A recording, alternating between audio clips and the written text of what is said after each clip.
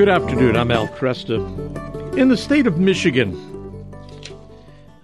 we have a number of legal actions taking place. One of them had to do with the status of a 1931 law, which was essentially a pro-life law, and that was taken under by Judge Cunningham, who had determined that he'd put a temporary injunction against it. But what is most interesting to me are recent efforts to challenge the pro-choice petition drive that turned in a petition with 753,759 signatures to put basically a pro-abortion ballot on the November election. With me now to let us know exactly the nature of the pro-life challenge is Genevieve Marnon. She's legislative director for Right to Life of Michigan, and you can learn more at rtl.org. Genevieve, thanks for joining me. Al, I appreciate you having me. Thank you. Set this up for us. The pro-abortion forces have a petition that they've submitted to the state in order to qualify for the November ballot. Is it really 750,759 signatures? Is that the final count?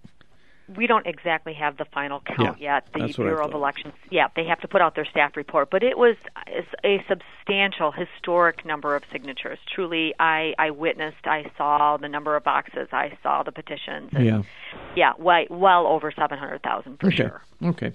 So what's the problem, though, with the number of their errors are alleged in the petition? Explain to me the nature of those errors. Sure. So the petitions in the state of Michigan to do a citizens initiative is very highly regulated from a statutorial standpoint as far as rules, regulations, and laws that govern every aspect of a petition, from the font size to the elements that must be included to all kinds of requirements, and it's very, very regulated. And we know this because Right to Life of Michigan has done more petition initiatives than any single organization in the state's history. So we are very well aware of what's required and what will be disqualified, et cetera. So one of the elements that you must have on your petition is the actual language that you intend to amend the Constitution with, in this case, or in our case, we were trying to initiate laws. So we had to have the actual statute language on the back of the petition. So the front side has the signatures, the back side has the language. So what we discovered with the RFFA, Reproductive Freedom for All initiative, is on the side that requires the language, they had it's riddled with errors, missing spaces which create run-on words that don't exist in the English language. It's gibberish. So that would then mean that those petitions were signed in some way illegitimately. I mean, that would be what one is supposed to conclude from that. The argument by the Bureau of Elections always was, and this happened to us in 2019 when we turned in our signatures for the dismemberment abortion petition drive. We were trying to ban dismemberment abortions. Thousands of our signatures were discarded because when we folded our petitions to mail them in and went to open them, it slit right where the edge was, where it was folded, and it took out like one word, like the word the. Wow. And because the word the, which is part of the essential elements, was missing, the Bureau of Elections determined that it's not possible for a voter to actually know what they were signing, and therefore the entire petition was null and void. Literally, that happened to us. Yeah. So if they can make that claim, then why can they say it's okay for petitions with non-English language on it to be accepted? Yeah, so you've got run-on words here that make it look like gibberish on the petition. So I guess what I'm trying to figure out is is the assumption here then that because these are run-on words and create gibberish, that therefore the signer of the petition couldn't understand what the petition says, or is the problem that they simply made a mistake and eliminated the spaces? Well, there are a couple problems. First and foremost, you got to remember, this is the constitutional language that they want to enshrine permanently in our Constitution. Mm-hmm. So, when you're going to amend the Constitution, you better take it seriously. These guys didn't even bother to proofread their own petitions before they went out and printed them. Sorry, are these the people you want amending your Constitution, really? Didn't even proofread your document? But more importantly, how is any legal person supposed to determine who gets to determine where the spaces between these words should go? Mm-hmm. Mm-hmm. Just because they wanted it that way? We actually created a word search. I'm not kidding you, just to poke fun at it. We created a word search because, if I wanted to put the spaces here or here or here, what other words could I create, for example? Mm-hmm. In one case, 108 characters are strung together with no spaces. Yeah. Yeah. What's it supposed to say? So that's number one. But number two is the other thing, and this is again, it's very technical, but this process is very technical. Right. Petitions get thrown out all the time. I think there were 12 petition initiatives that were originally circulating for signatures this year, and only 2 of them have turned in their signatures to make the ballot. Mm-hmm. Mm-hmm. Because other ones got knocked off or whatever. We had this issue with the fraudulent signatures for the governors nominating petitions, etc.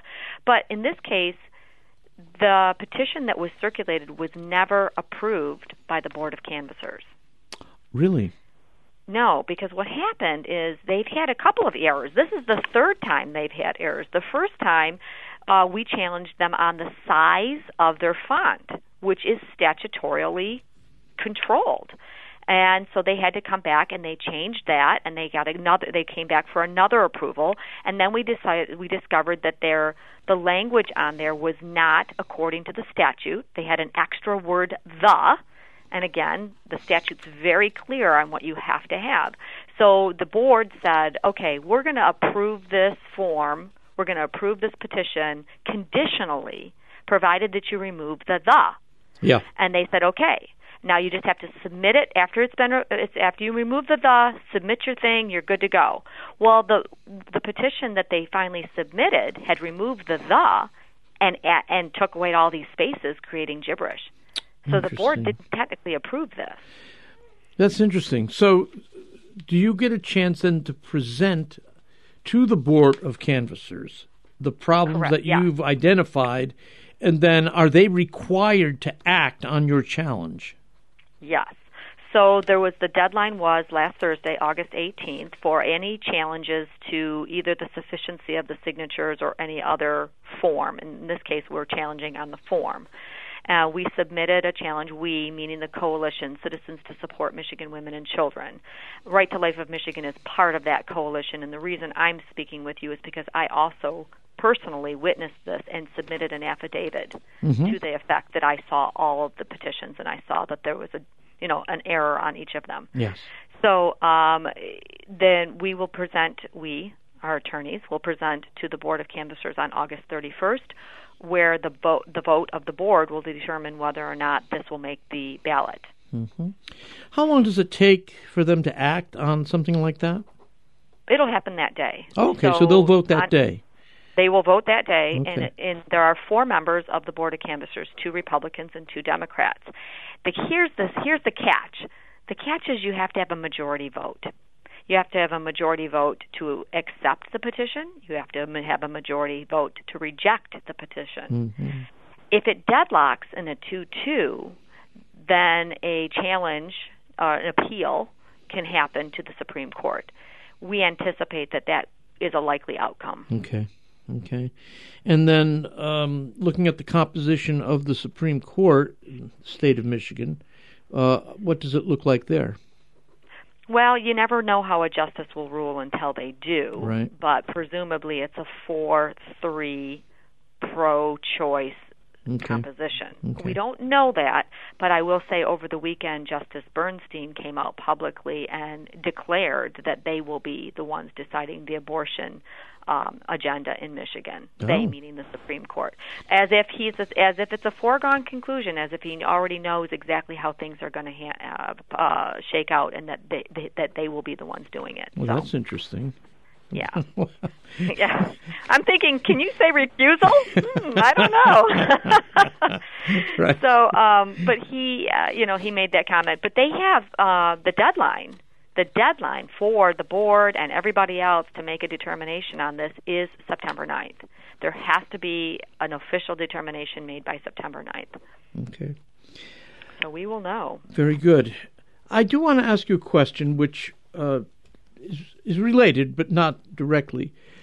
I've had many people ask me why Michigan Right to Life didn't have their own petition drive to be on the ballot this November. For what? What would we be on the ballot? Were you for? relying on the 1931 law?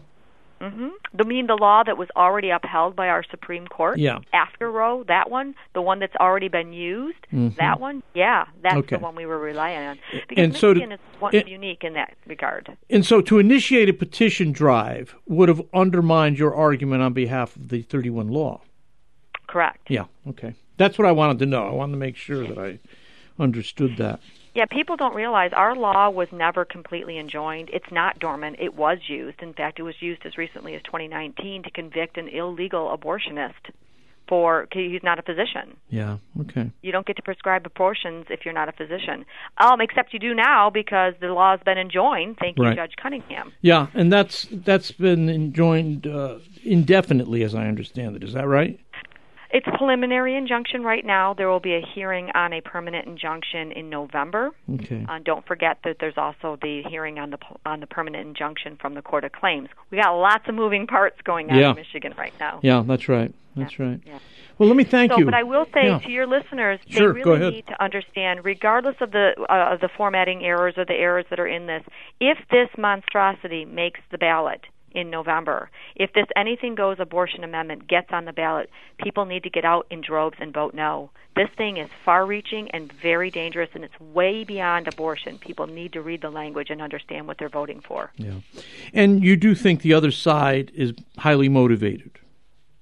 They're highly motivated, and they've got the press behind them. Yep. They've got more money than we know what to do with. They've already spent $10 million just getting their signatures, buying their signatures, essentially. And they've already pledged to advertise $50 million worth of advertising. It's David and Goliath. That's a lot of money. So it needs to be word of mouth, because the other thing is they're willing to distort the truth. Yeah. Yeah. Yeah. It's hard to fight. So we need to read it and speak the truth. Genevieve, thanks. I'm sure we'll talk again before November, and I thank you for joining me today. Al, thanks for having me. Appreciate you getting the information out. Genevieve Marnon is Legislative Director for Right to Life of Michigan. You can visit rtl.org. I have to say, I live in Michigan. I've been here since 1971, I think. Michigan Right to Life is really one of the outstanding pro-life organizations in the United States. They've done tremendous work in Michigan. So I'm anxious to see how this plays out. I'm Al Creston.